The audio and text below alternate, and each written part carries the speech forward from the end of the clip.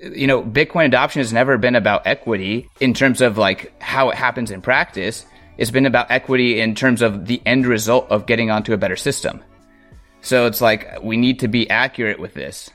Hi, you're watching Stefan Livera podcast, brought to you by swan.com. Today, we're talking about this idea of, is everything good for Bitcoin? We're talking a little bit about ordinals, inscriptions, stamps, etc., and BRC20, and are they good for Bitcoin? And what is the way to think about this? What does it mean to be a monetary maximalist? Is it descriptive or is it prescriptive? We also get into some of CK's views on personal finance and what a lot of Bitcoiners might be getting wrong there. I think this is an interesting episode, and I'm sure you'll enjoy it. On to the interview with Christian.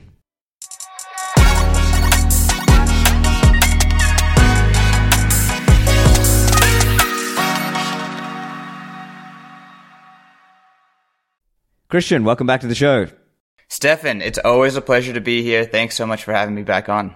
Right, so we're going to talk about a bunch of things. I think we can talk a little bit about, monetary maximalism as contrasted with other ideas like platform maximalism or whatever. And of course, we'll talk a little bit about the spam because that's a pretty hot topic these days.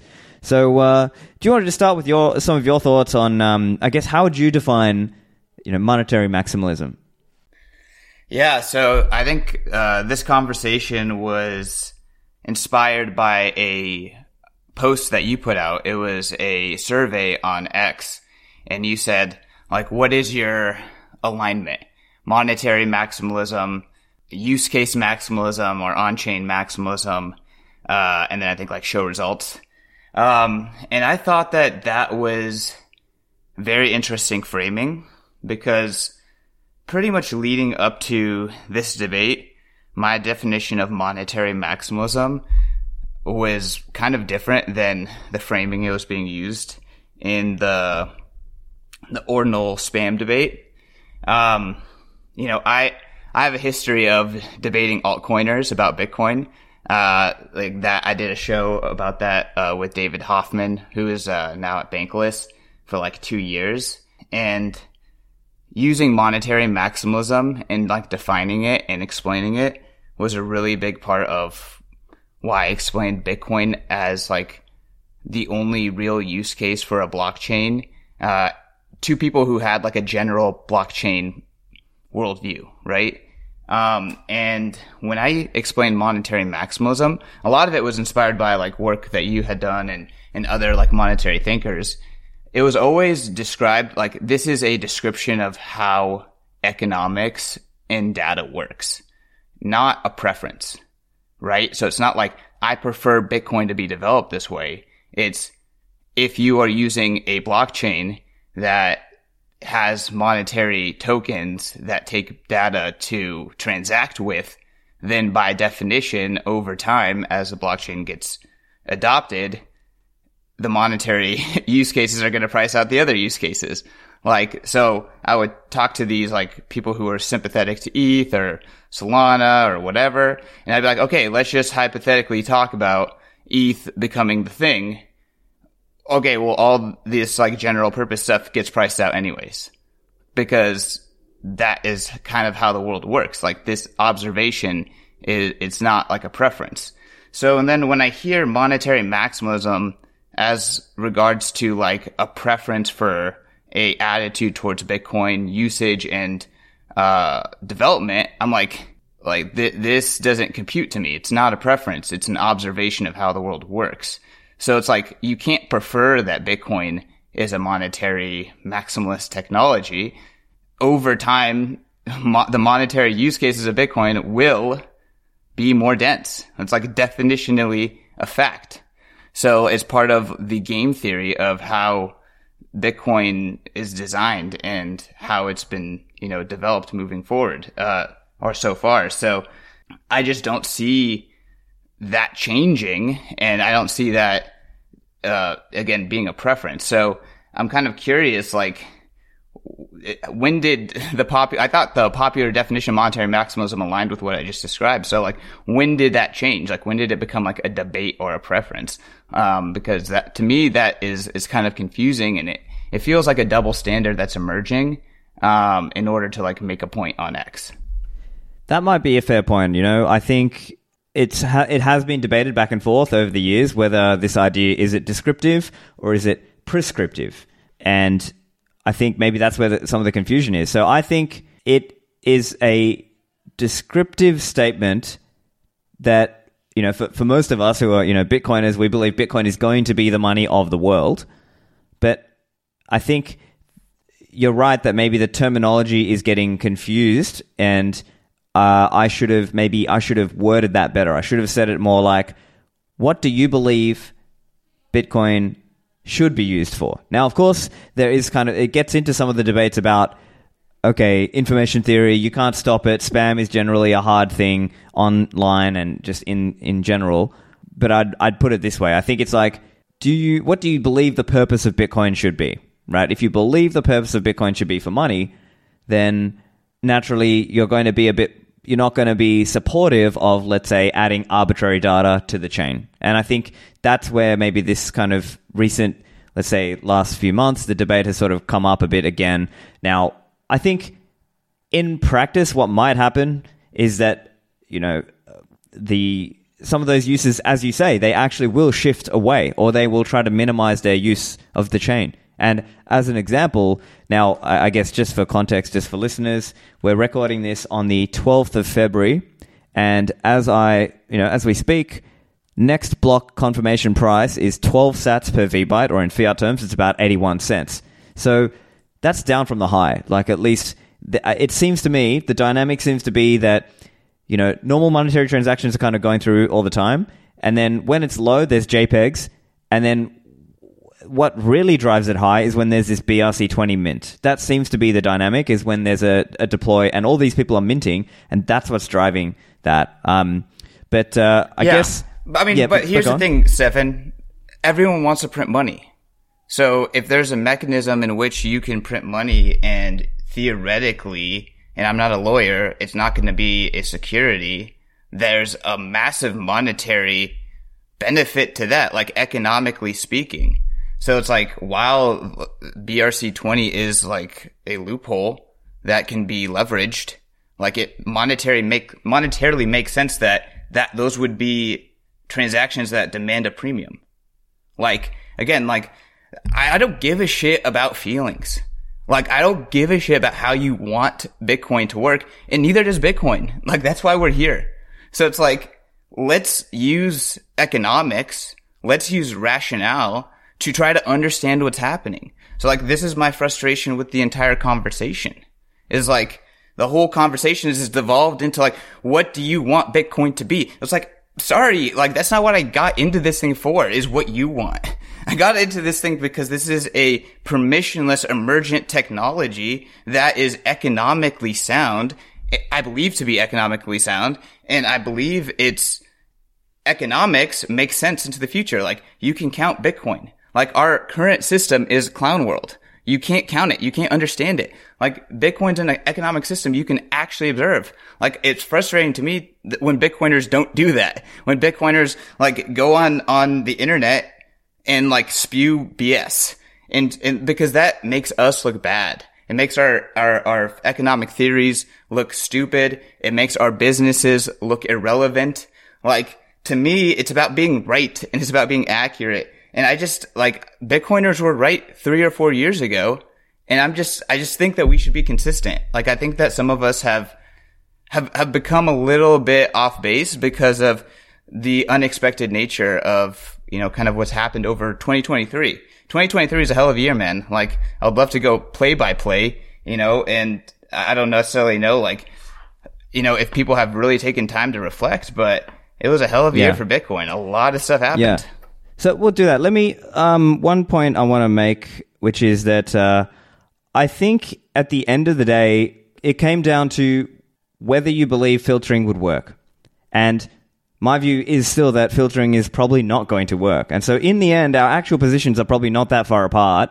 It's more just that I would say the distinction, or the line that I would draw, is more like, I would not, be out there investing in quote-unquote ordinals, or actually all the other BRC20 or whatever, all this other stuff. I would not be promoting it. I think that's probably the big difference, and that for me is where some of my opposition, I know you're at HRF now, but that's where maybe some of my opposition with as you've seen, I've sort of gone back and forth with other people like Pete Rizzo or others online, or even in recent episodes, where I just see it as like, it's not something to be supported.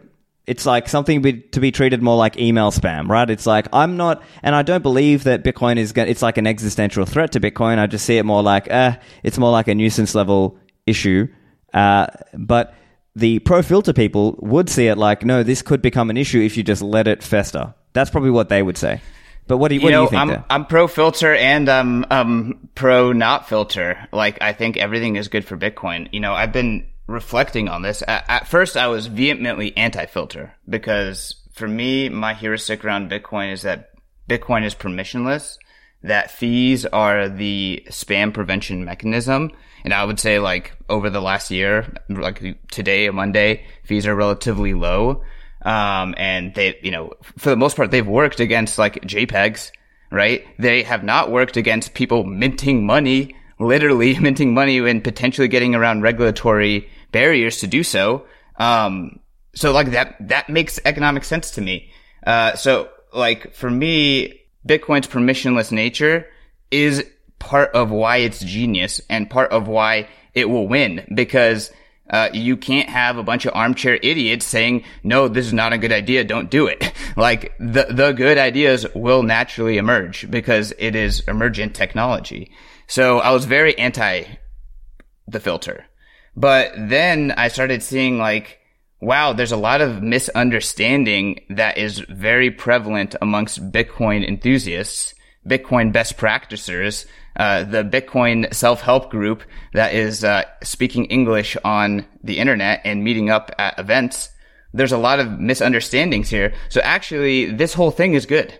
Like, I ultimately think that like Bitcoin is anti-fragile technology, that we are just learning to understand it over time, and we are all engaging with it. So, as part of that, like, we need these processes to learn, right? Like, Satoshi learned all the way to the last day of him contributing to the project. And I think that like the history of Bitcoin is Bitcoin enthusiasts like building up false narratives, having reality crush those down, and then the process in which we grapple with that. And I think that that's just never ending, and that's the process. So I've actually become pro-filter. I'm not filter. I'm pro having a conversation. And I think ultimately, like, let's get back to like the theories that we were talking about 2 or 3 years ago that I think hold true today. Like, it was really funny. I was listening to your last podcast where you talked to Giacomo, and he said like, no, the ordinals aren't bringing in any like innovation. It's just bringing in gamblers, blah, blah, blah, blah, blah, trope. Huge tropes. And then later in the interview, when he said that like nothing good can come of the shitcoiners, he talked about how, he likes zero knowledge proofs and zero sync. And like, those were ETH heads. Like, those were literally ETH heads. So he like contradicted himself in the 15 minutes he was with you. Like, look, Bitcoin's either anti-fragile or it's not. It's either emergent or it's not. It's either all the good use cases from the shitcoins are going to come to Bitcoin eventually, or they won't. Like, it's like, no, the good things do come out of it. It's just 0.001% of the things. So like, I think Bitcoin is working. That's my argument. And I would tell Bitcoiners, like, stop the rhetoric on the internet. You're only making yourself look like fools. And ultimately, Bitcoin's working. It's still working. And like the filter talk, like, I think the best thing it has done is create a conversation in which we can start making these distinctions again. Right. And so I would say there's a couple things, like, there's some things where, okay, there's like this meme of, everything is good for Bitcoin, right? I don't really think that's serious analysis, right? Like, it's like, it would be like if I said, if you cut off my left arm, my right arm would get stronger because of the natural, I'm using it more. Yeah, but you're not Bitcoin. But I'm not stronger overall. You're not decentralized network. So that's not, I think it is serious. Yeah. I think it is serious. Someone said bombing a city is not good for the city. Okay, but the city is centralized. Bitcoin is a decentralized system. So I really do think like it's either you think that the decentralization and the permissionlessness makes Bitcoin anti-fragile, which means that it actually benefits from volatility and from stressors. So there's fragile, which means volatilities and stressors break it. There's robust, that means it is resistant to volatility and stressors. And there's anti-fragile, which means that volatilities and stresses actually make the system better. So let me give you an example of this. China bans spot exchanges and bans fiat on-ramps to Bitcoin. Okay, well now the market goes 100% P2P and becomes exponentially less regulatable, right? Like that is a demonstration of Bitcoin's anti-fragile characteristics and nature. So it's either Bitcoin is that or it is not. So, like you can't, these are, again, I think these are observations. So when you say everything is good for Bitcoin, that is just a trope that you can say easily on the internet that aligns with this idea that Bitcoin is in fact an anti-fragile system.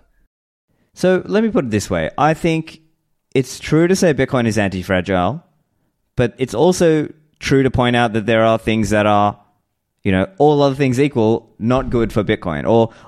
And here's the other point, which is that Bitcoin doesn't just magically become anti-fragile. It's because there are developers. It's because there's a network. It's because there are people plugging in, mining hash rate, and because there are people running their Bitcoin node, and all of those things. That's actually what makes it anti-fragile. And so I think that's why it's sort of, and I mean, we're having the conversation now, or it's a good thing for people to talk about it and actually try to understand, okay, what is this, and figure out how to make it useful for totally. For Bitcoin users. Look, I 100% agree. Bitcoin's anti-fragile because of the distributed network of compute. There is a physical distributed network of compute, and then every action that you describe that people interact is how they interact with that network of compute. Run a node. Write and develop code that you can deploy within the consensus rules. Mine Bitcoin wherever you're located. And the end result is an anti-fragile distributed network of compute. And it has very specific parameters for what is and is not a valid transaction. And that is governed ultimately by the code and the fees. And that's it, really. So, I think that, the network itself works. And I think that the network itself, it actually shows us what we could not understand without the network because it's objective truth. So it's look, I could say that I don't like these transactions and that I don't think that anything good happens because shitcoining activity. But ultimately, the network is showing us that okay, I will absorb good things that happen from shitcoining activity. And guess what? This activity is actually coming on chain and there's economics associated with it. And I can understand those economics rather than putting my head in the sand and going, la, la, la, la, la, I don't like this, And again, I think that the filter people, the reason I actually like the conversation that they've stimulated, and I actually engage with Giacomo's ideas, his argument is don't tell me that I can't, fight this, right? Don't tell me that it's fruitless. And I like that, they built a mining pool. There is a market for that mining pool. There is now more choices in the ecosystem for mining pools and ways that I want to express my economic preferences on the Bitcoin blockchain. I think that is good for Bitcoin. At the same time, I think that, okay, let's say, some of the pro filters people, their ultimate goal is they want the filters in core. That is kind of their ultimate goal. That's how they think that they can ultimately maximally distribute, right? And there's been a long-standing economic argument about core's dominance, as well as can there be another implementation to compete with core, and how would that happen? I can't think of something that would potentially stimulate a new implementation faster than trying to cut out a large economic interest from the network. Let's play this out. Okay, core puts the filters, cuts out all these people. People don't have to upgrade. So now there's going to be a pretty interesting partition of what is viable in the different versions of Bitcoin. And then 2, it's literally trivial to just fork the previous version. Maybe there's enough developer bandwidth to start building future iterations off that fork. And maybe now there's exchanges and there's miners that want to run that. Again, is that good for Bitcoin? Maybe. Again, that's an idea that's been debated for a long time. Like maybe it would take Core doing something as drastic as cutting out all these people in order to actually economically incentivize people to like, oh shit, I should actually run a different version and I should fork this and do that. Again, I don't know. I'm very interested to see how it plays out economically. But again, as a Bitcoiner, I feel pretty sound in the fact that I have a distributed permissionless network that is going to really let the best ideas emerge. And again, like I'm trying to understand it. I'm obviously expressing my opinion to the public, but I'm also open to like learning. And I think a lot of that is because I have the network. Like the network is a tool to help me feel secure and feel confident and learn, right? So a lot of this is like, I want to talk to Bitcoiners because I think like we are the people who are running around talking about this system all the time. Like I want us to have a good composure. I want us to be confident in the network. And like, I personally think I've been seeing a lot of people who have had chronic bearish behavior, and they have, they express a opinion that aligns with like this idea like Bitcoin's broken and we need to fix it. Otherwise it's going to exponentially decay and disintegrate. Right. And like, I don't think that's accurate. I just really don't. And then again, I think a lot of the rhetoric around that is getting pretty negative. Yeah. So I think I probably mostly agree there with you. I think it's that it's not an existential threat. It's not some big systemic issue. It's more like mild nuisance and maybe we'll get something out of it. But I think the point where I was maybe disagreeing a bit more is this kind of, any building is good sort of thing. And maybe that's not exactly the argument. It's sort of just like, there seems to just be a bit of a softening of what counts as a layer 2 and what counts as building, and that all these people are just kind of, and I think that's where Giacomo was sort of getting at this idea that there's this kind of new narrative of like shitcoins on Bitcoin, of like this kind of, we're all a layer 2 and actually we've got our own token. And that's kind of, the new way to affinity, to sort of affinity scam. And that's sort of, maybe that's really what people are kind of concerned about. Yeah. I mean, look, I post this all the time. Like Bitcoiners are obsessed with giving investment advice. But like, let's call it what it is. Like, don't buy illegal securities. Like, those are scams. Like, there's no equity raised there. There's no value there. Blah, blah, blah, blah, blah. Like, this layer 2 is just an excuse to print. Like, that is all investment advice. So it's like, hey, when it comes to giving investment advice, like, I'm happy to give investment advice. I'm obsessed with personal finance. That's how I got into Bitcoin in the first place, right? I would actually make the observation that most Bitcoiners have really bad personal finance, like, etiquette, and that they could probably have a much more stress-free life if they thought a little bit more about personal finance. But despite that, most Bitcoiners still are obsessed with giving investment advice. And look, stacking let's sats go into is that. great I'm investment. curious. Let's hear a bit more on that topic. Yeah, but like, so look, what again, are most Bitcoiners getting wrong on personal finance?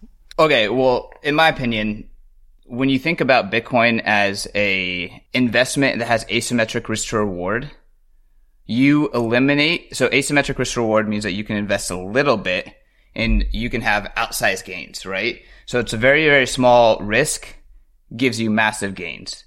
I think that's like one of Bitcoin's best features as an investment in this early stage. So with that observation, if you go all in or you go mostly in Bitcoin, you actually eliminate that asymmetry. Now, you're all in. So it's like if Bitcoin succeeds, obviously you have massive gains, but if Bitcoin fails, you lose everything, right? You actually eliminate one of Bitcoin's best investment properties. So I would say like from that first principle, like you can look at most Bitcoiners and be like, wow, like your investment strategy is not one that is going to elongate your life, increase your happiness, and improve your lifestyle. Actually, your investment strategy puts you at risk. But with that being said, like, I think Bitcoin is going to win. I think that there's 3 logical scenarios for Bitcoin. But this idea of like being all in while we're in this stage, to me, it doesn't necessarily make sense. For a lot of people, they can afford it. Like, I think Bitcoin puts you on zero by itself. You don't actually have to do anything, right? It's like, over time, as you're accumulating Bitcoin, it becomes a larger percentage of your total value. Like, it does that by itself. If you buy it in 2017, like, it is enlarged in terms of your total amount of your value without you doing anything. If you bought in 2011, it's even greater. Like, you don't have to do anything for Bitcoin to put you on zero. You don't have to change your lifestyle at all. Just stack sats. So again, like, I would say, like, the investment advice around Bitcoin is like stack sats, withdraw to your self-custody wallet. Not all, and a lot of times it's like, get it off exchange as fast as you absolutely can. Like, there's not a lot of like nuance around like, oh, maybe you should worry about how big your UTXO sizes are. Like, maybe you should worry about these different elements that are also important. So it's like, I think that a lot of times Bitcoiners, they over-index on like buying Bitcoin and they under-index on all the other elements around like the personal finance of Bitcoin. And I think like they under-index on all the other elements of the personal finance of living in the world today. So like they just give unrealistic advice. And then like most people that aren't like fully bought in, they aren't fully orange pilled, which is like 99% of the world, like they don't take you seriously. Or they're like, oh, I have to take only partially of what they're saying. Like, the Bitcoiners can't give me a complete answer. And again, like, I'm being overly critical of Bitcoiners. Like, I largely think Bitcoiners are way more right than most people. Like, but we're engaging with Clown World. And 99% of people are still living in Clown World. And we actually all live in Clown World too. So I know that I've kind of gone on a big tangent here, but from the personal advice perspective, asymmetric risk to reward, you want to maintain that.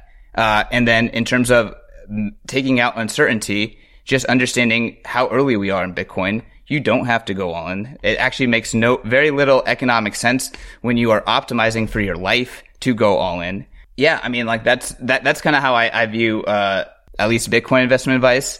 And, where I think a little bit, like there's bad investment advice being given. Okay. Amongst the hardcore people.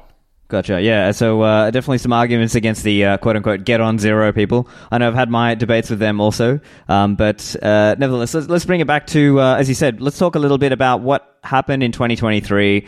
I guess, do you want to just walk through a little bit from your perspective? The reason why you get in zero, it just doesn't make sense, is because it removes the asymmetric risk to reward feature. Because yeah, but I guess let me steel man for a second though. They would say we're that confident, and Bitcoin is going to go up that much that you just naturally you want to promote that system, and you want to. I guess the get on zero argument would be, I'm not making this. They would say, well, you want to minimize the amount of fiat you're holding because the fiat you're holding is helping the fiat system. Now, I think the reality is the amount that, quote unquote, plebs are holding is not really that material. Really, it's more like all these high net worth people and big pension funds and all these big funds who are holding T-bills, right? Like that's really what's kind of propping up the fiat system per se. But, I guess a get on zero person could argue to you that, hey, every little bit counts. Every little bit helps. Totally. I mean, look, as religions spread, there was a lot of martyrs early in the day. So that get on zero people is good for Bitcoin. It's just not good investment advice. Maybe it's like really good, like philosophical advice. Maybe like you want to harden yourself to be a martyr, but like call it what it is. Like, we can separate these ideas out. And I think from an investment advice perspective, most people want to live a happy life. Like the assumptions I'm making when I'm thinking about the investment advice. People want to live a happy life. People want to have security. People don't want to think about constantly selling assets. People want an easy way to preserve and accumulate wealth. So like when I think of like what do most people want, stacking sats is great advice. I think like staying humble, stacking sats is great advice.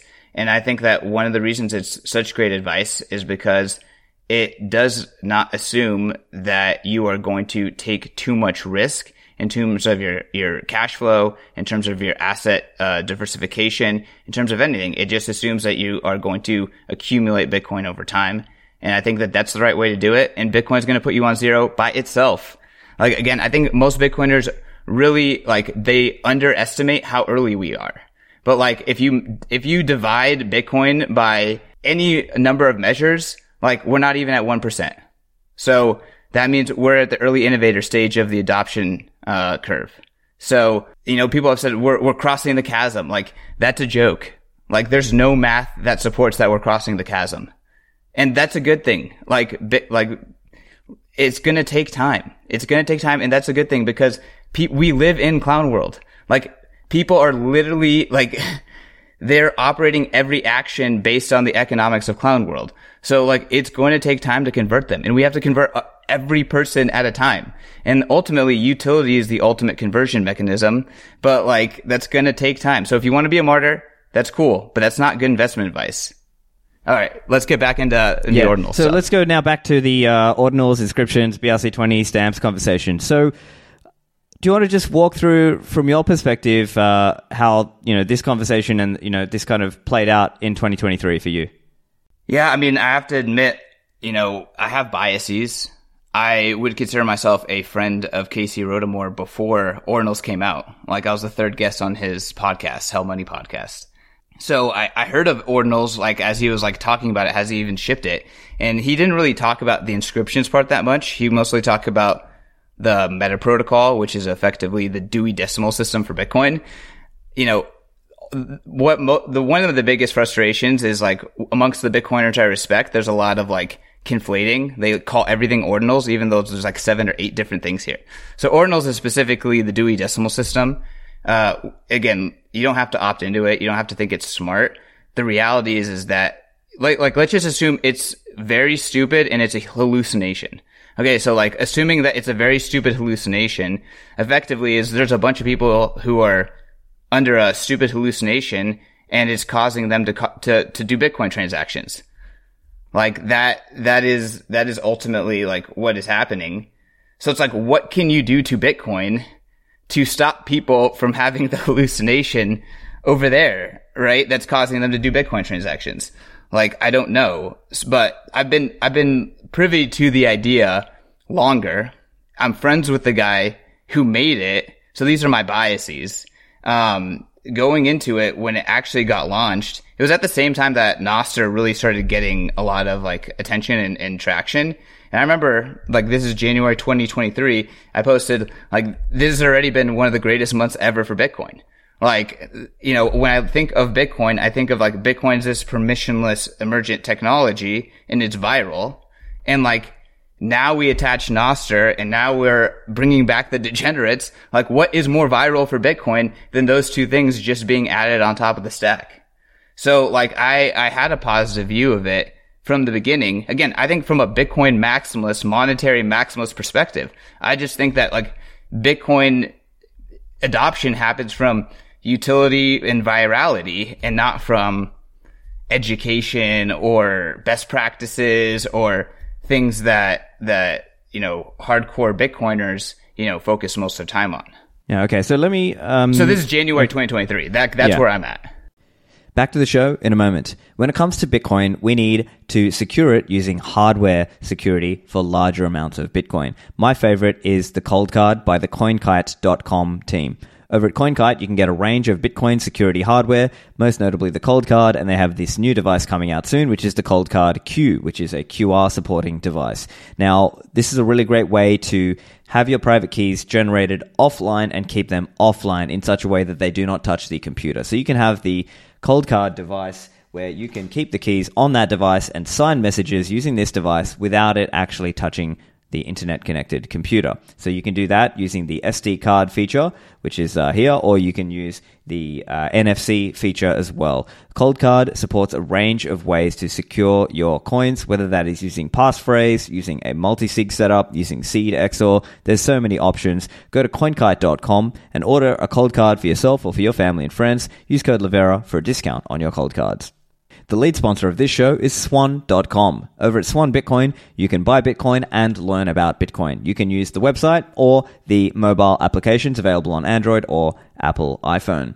With Swan, you can wire in some funds, or you can use ACH and set up either an initial smash buy, lump sum buy, or you can set up an automatic recurring purchase plan, aka stacking sats. You can set that up to just regularly purchase some Bitcoin every week or every month, and you can withdraw Bitcoin to your wallet. Swan wants you to self-custody and makes withdrawals available for free. So they're free to you, the customer. So Swan makes it really easy for you with all kinds of educational content and material. I helped create a course with Swan called Welcome to Bitcoin recently, so that's also another resource that you can use to share with family and friends. This is a great time to get started learning about the future of money. It's Bitcoin. So to get started, go to swan.com/Livera and you'll get $10 of Bitcoin dropped into your account when you start stacking with Swan.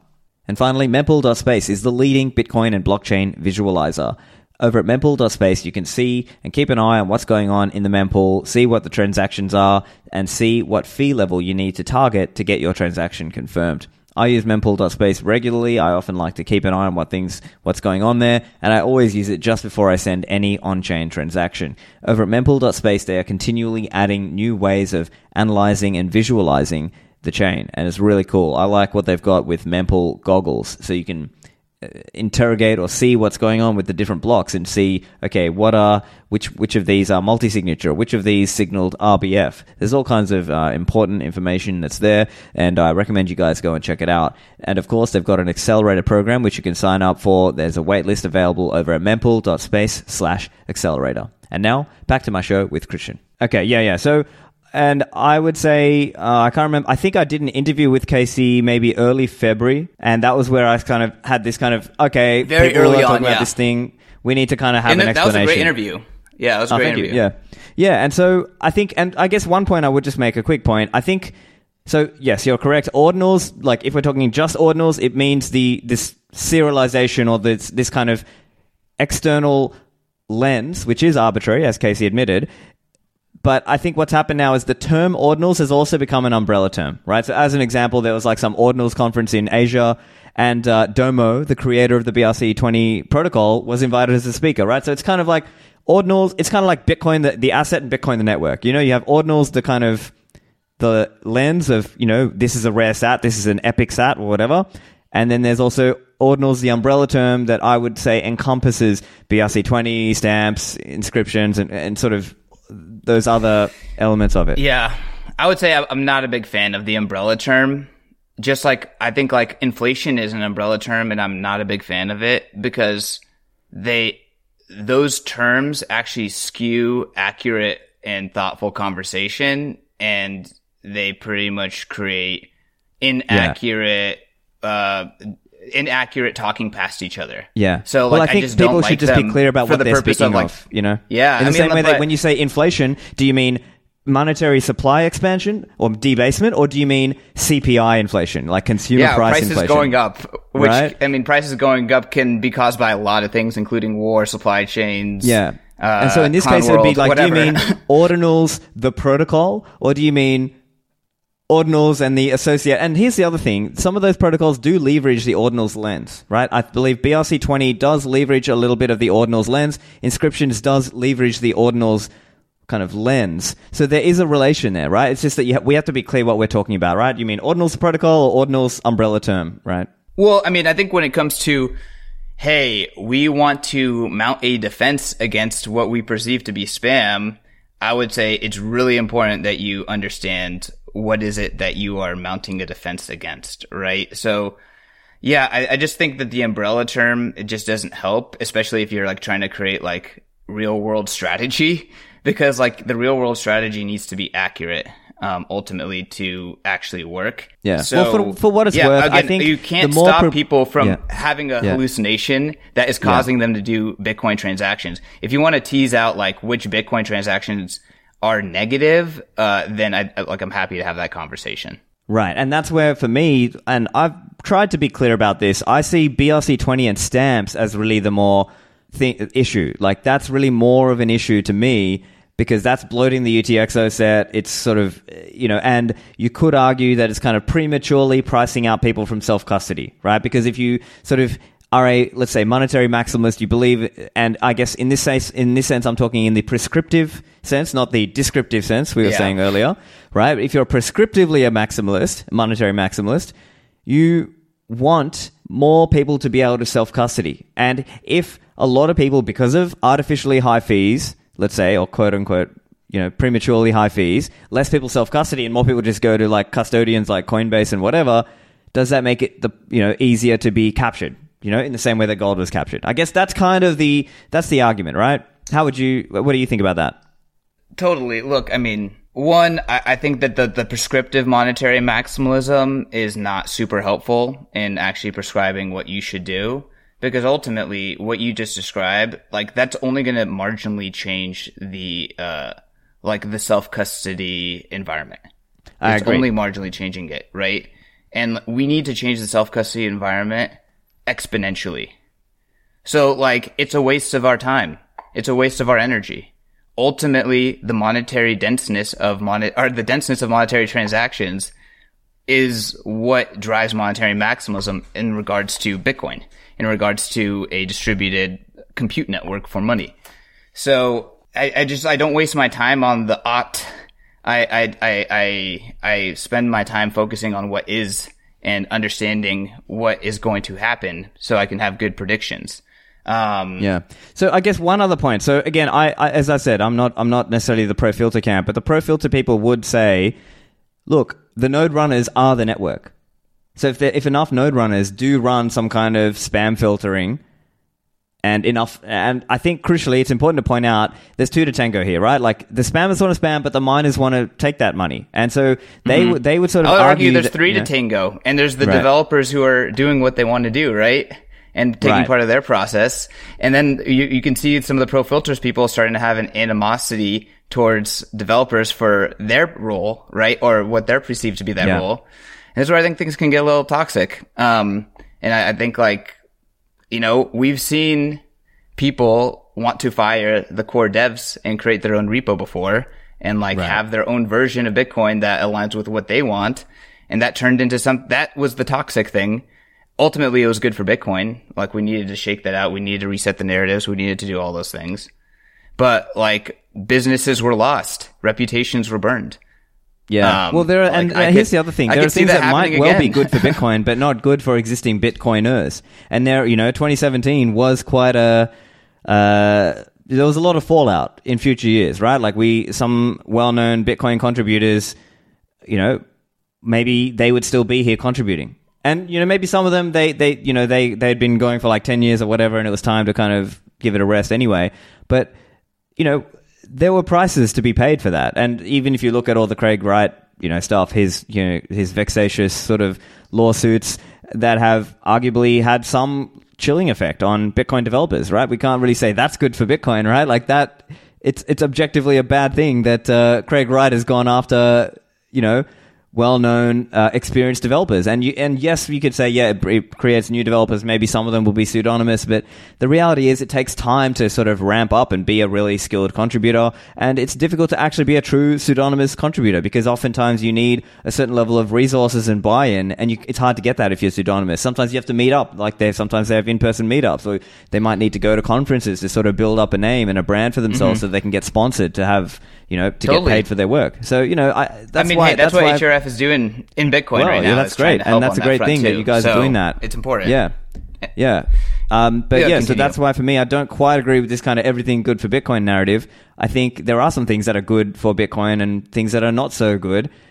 So anyway, let's bring it back to kind of let's advance from January 2023. How are you seeing the rest of that year play out from the, let's call it ordinals, inscriptions, umbrella term? Yeah. I mean, again, I think it's really interesting to think through what emerged, right? So ultimately there's a meta protocol, and like you said, there's other meta protocols and form transaction styles that leveraged the ordinals lens, right? So BRC20, if you were to think of BRC20 as it pertains to on-chain, it's literally a transaction that has it's like a yapstone that represents X amount of tokens. And then the way that you can move or categorize the yapstone is based on ord, because that's how you can own that yapstone. And then you actually need another layer on top of ord, which is a centralized layer, which is called an indexer, which actually allows you to move a single token. So it's it requires lots of centralization to do this, and it's layered on top. I would say yes, there's a lot of bad things that are happening as associated to that, but it's also really interesting to see the emergent nature of this stuff. And yes, there's a lot of stupidity, but there's also a lot of ingenuity that is kind of now kind of unleashed to potentially do things, right? And again, I'm not trying to like make the Pete Rizzo argument that like, that actually this ORD ecosystem is good and good stuff will happen directly out of the like the development of this stuff. But I do think that like it's an interesting lesson on like how Bitcoin works, because like ultimately Bitcoin allows these transactions and it's going to allow the market to figure it out. And again, like kind of like going back, zooming out into like more of a philosophical lens, you know, anti-fragility doesn't mean like, repellent to volatility and negative, you know, kind of, corrosive behavior. It just means that the system actually improves over time being exposed to it. And if that system is amongst fragile systems or even robust systems, that because that system is anti-fragile, it actually gets better while those things get worn down and broken down. So when I see like, you know, a lot of these things happening on Bitcoin, like, yes, like Bitcoin is taking punches, right? But if Bitcoin's an anti-fragile system, over time, like it's going to kind of like grow around like that attack vector and get hardened and get better. So like you brought up the example of like the developers being attacked by Craig Wright. Well, now there's things like COPA that are like discrediting him, like officially in clown world law. And there's other kind of like funding resources that are now being used to harden that attack vector. So it's like, yes, the network and the apparatus can be attacked, but like we're getting stronger by now addressing that attack. So again, that's why I used to be very anti spam filter or the anti fix the filter. Now I think they're good. Like now I'm glad that it's happening at least. Like I'm not upset that like these people are going down this thought track. But I would say like, yes, now like first there's ordinals, quickly after there's BRC20, or I guess first there's inscriptions. That's what makes it all go viral. BRC20 comes quickly after, BitVM comes quickly after, OpCat comes quickly after. Like these are actually really interesting conversations that are like emerging over the course of 2023.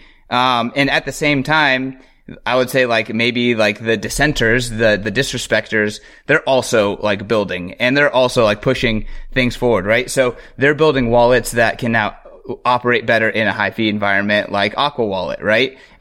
Things like Liquid are actually getting like a fourth or fifth look. You know, it feels like Liquid is going to absolutely need to a extremely high fee environment for anyone to even consider leveraging it.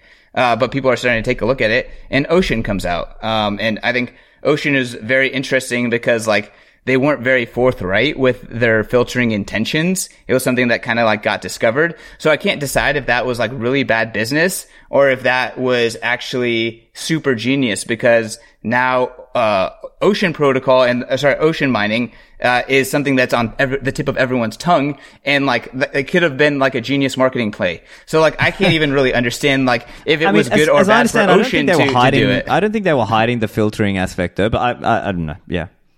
Hey, they had this big release that talked about decentralizing the choice of your block filter over time in Stratum v2. But they did not really talk about like, hey, this is also going to be a way to express a disrespecter perspective.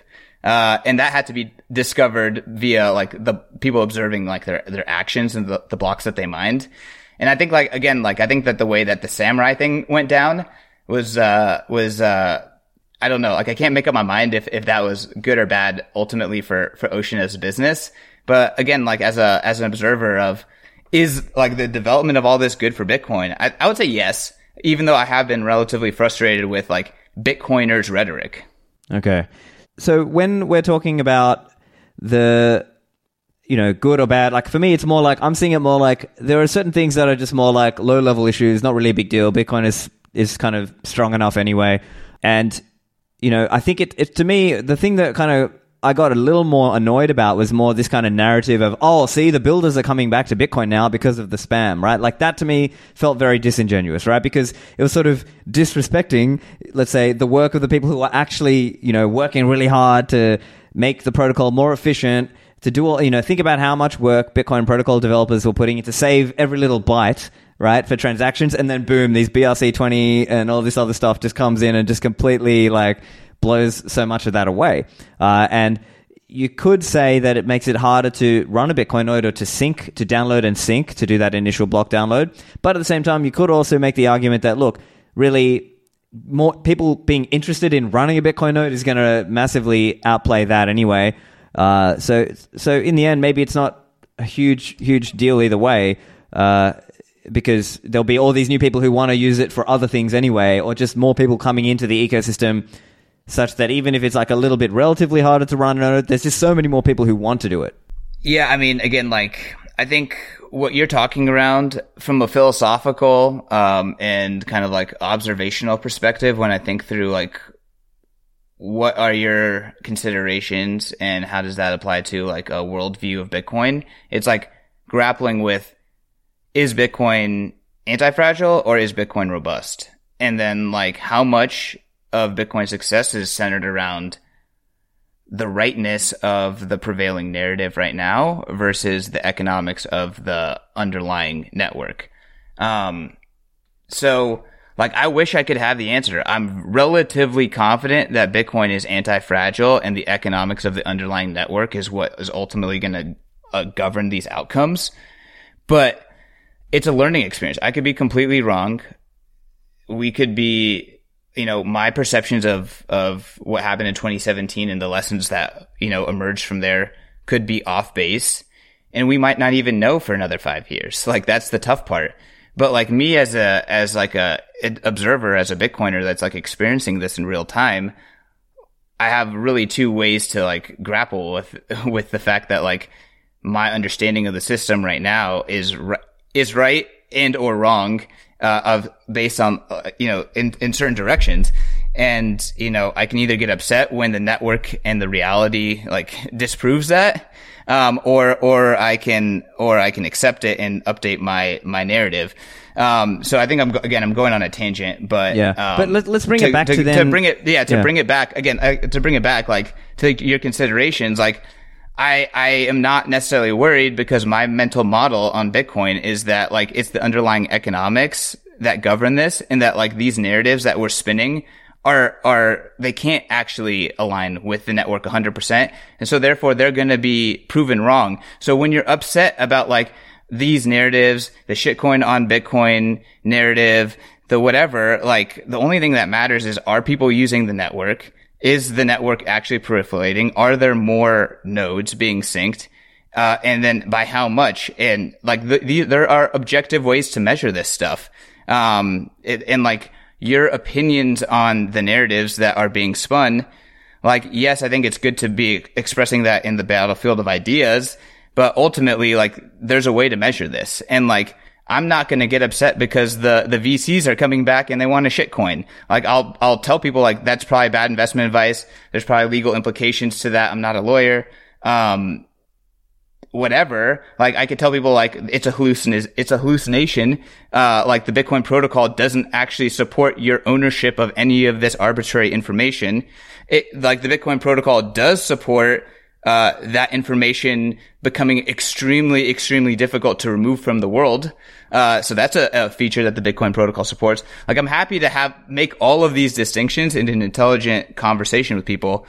But like, when it comes to like, hey, we need to like get core to put these filters in because of all this stuff I'm upset about, like, that's when I'm just like, hey, let's slow down. Like, now you're talking about making updates to Bitcoin. Yeah. And I agree with you on that particular point, right? Like I said, I like what the Ocean guys are doing in general, right? Having Stratum V2 and so on. I just don't believe the filtering approach will work. So let's sort of, I mean, as I mentioned in other episodes. So do you want to talk it out from your perspective? You've had a mental battle with like coming to that decision that you don't think filtering will work. I would love to hear your perspective of like kind of like going through that process. Okay. Yeah, gotcha. Like, so let me talk through a little bit, like, I guess my history with it. I guess for me, it was like in early 2023 when people were sort of, oh, what's this ordinals thing? I think I might have even written an article for Bitcoin Magazine. I did. And I was basically pointing out to people that there's probably not a good way to stop this thing. That was kind of mainly what I was saying. And I was trying to explain a bit about what it was. Then later in the year, I was sort of thinking, well, maybe we should at least call a spade, right? Like, I think it is spam, but we just can't stop it, because realistically, even if Bitcoin Core did filters, realistically, spammers can find a way to route around it, right? There have been, and here's the thing, like if we look back in Bitcoin's history, there has been this kind of thing before. Satoshi Dice, there was Counterparty back in the day, there was Veryblock, all kinds of other things where people were putting their stuff on the chain. And so even though in practice they went away, I'm not convinced that filtering, at one point I was sort of on the fence thinking, oh, maybe there should be something done about it. And then I sort of come back to saying, look, it's probably not going to work. It's likely to be a stalemate. We're better off just, ignoring that and focusing on Bitcoin adoption in the monetary sense. That's kind of where I'm at least today. Yeah, I mean, I think that's pretty fair. I mean, and I think that we're largely in the same place. One other thing that I'll just point out, that there was a lot of confusion because people weren't clear on, as you said, this kind of umbrella term was happening, and there was the distinctions. So really, it's BRC20 that's been really driving the fees crazy, right? And then I think that is maybe what's setting off some of the people who are, let's say, in the global south kind of countries, people like Anita Posh, I did an episode with her recently, or some of the people in the circular economies, because they're trying to obviously teach people Bitcoin, and now they're kind of stuck in this very high fee scenario when that's a recent phenomenon, right? Or it was only a bull market phenomenon. It wasn't just kind of like happening in normal times. Whereas this BRC20s protocol and the minting dynamic created there was what was pumping the fees so high, kind of pricing out a lot of the global south people. So I think there was a bit of a concern of equity from that perspective. Now, look, I think we all agree it's going to go that way long term. So, better to, it's a good thing now that people are learning that, and also now learning that, hey, we need to learn about minimum UTXO sizes. I will point out that Swan has like a 1 million sat threshold, but I would say nowadays 1 million is probably like a minimum threshold, and you should ideally be above that if you want to be safe in a future high fee scenario. Yeah, big UTXOs are I guess, like, this is a nuanced thing, and people are still figuring out optimal UTXO management. Like, I got into this space in late 2017, and like the best practices around UTXO management, batching, all that stuff has escalated exponentially, right? And the future development in this front is also like very, very robust. So like what I would say is that pretty much after, like, let's call it the resolution of the big block debate, and then, really the break of Bitcoin and crypto, there's been a very unfairly cheap Bitcoin price. It's been unfairly cheap to get space on the most secure monetary network on the planet. Like making a Bitcoin transaction is equivalent to shipping gold, like in terms of the current monetary stack. So that has, in my opinion, been relatively good for adoption around that needs cheap adoption and needs a payment infrastructure that's already like available, which is the core Bitcoin payment network. But ultimately, because of that, like mispricing of the base layer, it's driven up models that are not economically sustainable. And those models have people that are now affected. And those people are having human reactions to having their model break. And they're grappling with that. Cognitively, technologically, all the above. So this is just part of the process. And like, Bitcoin adoption has never been about equity in terms of like how it happens in practice. It's been about equity in terms of the end result of getting onto a better system. So it's like, we need to be accurate with this. Yeah, I agree with that. So let's talk a little bit about, I guess, what you think the future might hold. Of course, predictions are difficult, but I guess let me start with this one. I think there's now this Runes protocol. It seems to be gaining some traction, and Casey is creating this Runes protocol. It competes with other ideas like RGB or others, but I guess it's more simple, and there's not as much off-chain data storage as there would be with like RGB or maybe Taproot assets.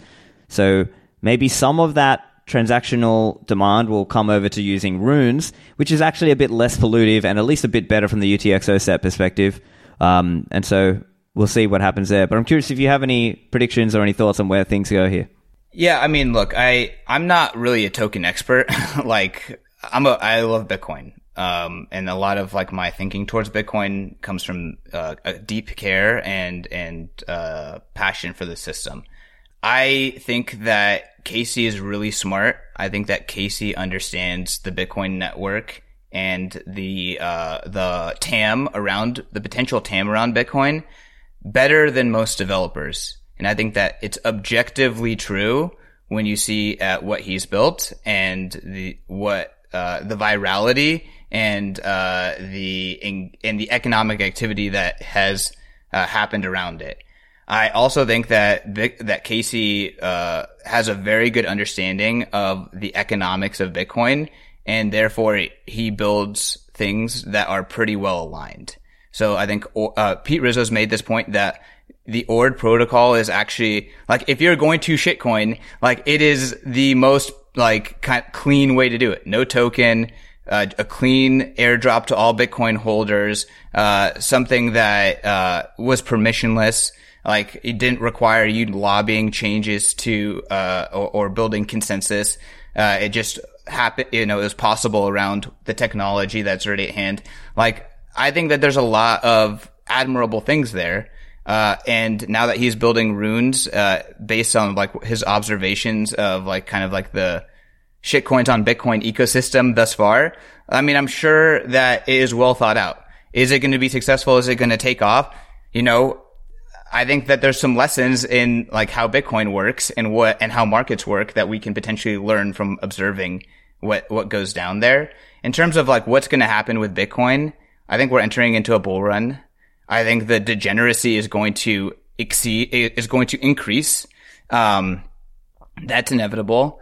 And I think that there's going to be a lot of bad behavior, and there's going to be a lot of not Bitcoin best practices, and there's going to be a lot of pitfalls. But price is going to be going up a lot, and it's also going to be really good for the Bitcoin only ecosystem. I don't think anyone is bullish enough. Maybe people are too bullish on this next 4 years, but on Bitcoin long term, if it is what we say, the maximalists say it is, I don't think anyone's bullish enough. But part of the reason why is because no one can anticipate the permissionless emergent things that Bitcoin will provide us. And I think that, again, the whole ordinal craze is proof of that, because the maximalists were in control this whole time. Yet, how did all this happen, right? How did we miss this? How did this craze happen that is so misaligned with monetary maximalism? I think it's time to reflect and try to be like, okay, well, how can we update our worldviews? Right. Yeah. I mean, for me, it's more just that I think it's just calling a spade, right? Like, I just think it's spam, right? It's not. To me, it's not I don't view it as like a challenge to the overall idea that, yeah, people want to use, right? Or put it this way. There's a famous, I think there's a quote by Peter Weller, well-known Bitcoin developer: model blockchain demand as infinite, right? Like, just, there will always be people who want to use the chain, right? There will just always be people who want to use the chain. And maybe that's also part of the argument against like a block size increase, because maybe there'd just be more spam on the chain, Maybe that's something that people will bring up in future years, right? Maybe this is just a craze, but in 5 or 10 years time, there might be people being like, hey, we need a block size increase. And then people will be like, hey, remember in 2023 when there was all this BRC20 and all this other spam? That's what we got when, so who knows? But yeah, I agree with you. We're probably going into a bull run. I mean, as we speak now, Bitcoin is pumping over $49,000 per coin, and that is news likely. To me. Let's go. Yeah, and it's likely to pump the block space market as well, right? Fees will get more expensive, right? Even taking out all the ordinals, BRC stamps, whatever, just transacting on Bitcoin is going to get more expensive. So get ready for it. But at the same time, it's winning. So we have to be careful, be careful what you wish for. Did you want to win or not, right? Yeah, I mean, I feel like there's like an addiction to losing amongst libertarians, and like Bitcoiners need to shed that as fast as possible. And ultimately, we are winning, but we're less than 1% adoption. So any marginal person added to that coalition is powerful for Bitcoin, even if you think that they're shitcoiners, because shitcoiners rub shoulders with Bitcoiners way more than a no-coiner does. So I guess the only other point I would make here is, what about the point of confusion, right? Here's the other thing. As you've seen, and I'm sure you've seen this too, right? There's a lot of people Bitcoiners spread confusion, bro. That's Bitcoin, true. I love Bitcoin best practices, but Bitcoiners also spread confusion. Like, I'm all about having an intelligent, thoughtful, accurate conversation here, but like, let's call the spade a spade. There's lots of confusion. A lot of it is spread by Bitcoiners, not because they're malicious, but because we need to update our narratives over time. Or people it's not narratives. I would say it's more like down. People need to sort of, well, I think I sort of disagree a little bit there. I think it's more like, okay, yes, there's a point of people knowing really like what's actually going on, right? And sometimes people are sort of talking about things without really knowing what's going on. But there's also an element of, calling a spade a spade, right? Like if it's spam, calling it spam, as opposed to sort of giving up that narrative, giving up that sort of frame of like, oh yeah, that's legitimate building. You're building these shitcoins on Bitcoin, and then people who come in will be like, oh yeah, CK, I didn't buy that Bitcoin thing, but I bought the Ripple token, right? Like that kind of, like that's a problem, and I'm sure you and I have both. I've dealt with that kind of thing as well. People come to me being like, oh yeah, I bought this other token. Aren't they all the same? Isn't Bitcoin the same as all those other things?